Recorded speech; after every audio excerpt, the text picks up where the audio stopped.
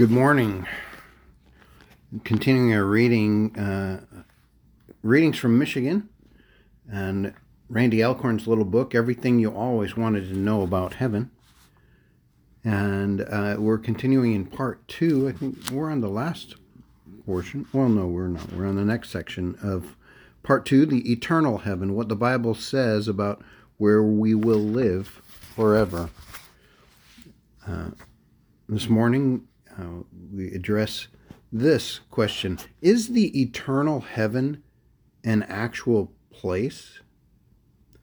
And Randy Alcorn points us to Revelation 21:10 through 11.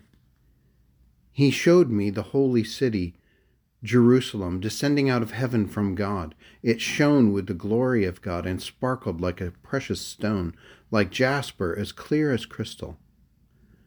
And he also points us to Revelation 21:15 to 16. The angel who talked to me held in his hand a gold measuring stick to measure the city, its gates and its wall.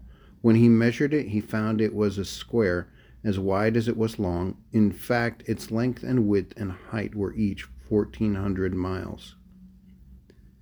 The new heaven and the New Jerusalem are portrayed as actual places with detailed physical descriptions. John 14:2 says, "There is more than enough room in my Father's home. If this were not so, would I have told you that I am going to prepare a place for you?" And John 14:3, "When everything is ready, I will come and get you, so that you will always be with me where I am." Jesus uses ordinary earthly spatial terms to describe heaven.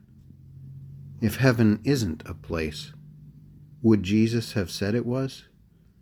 If we reduce heaven to something less than or other than a place, we strip Christ's words of their meaning.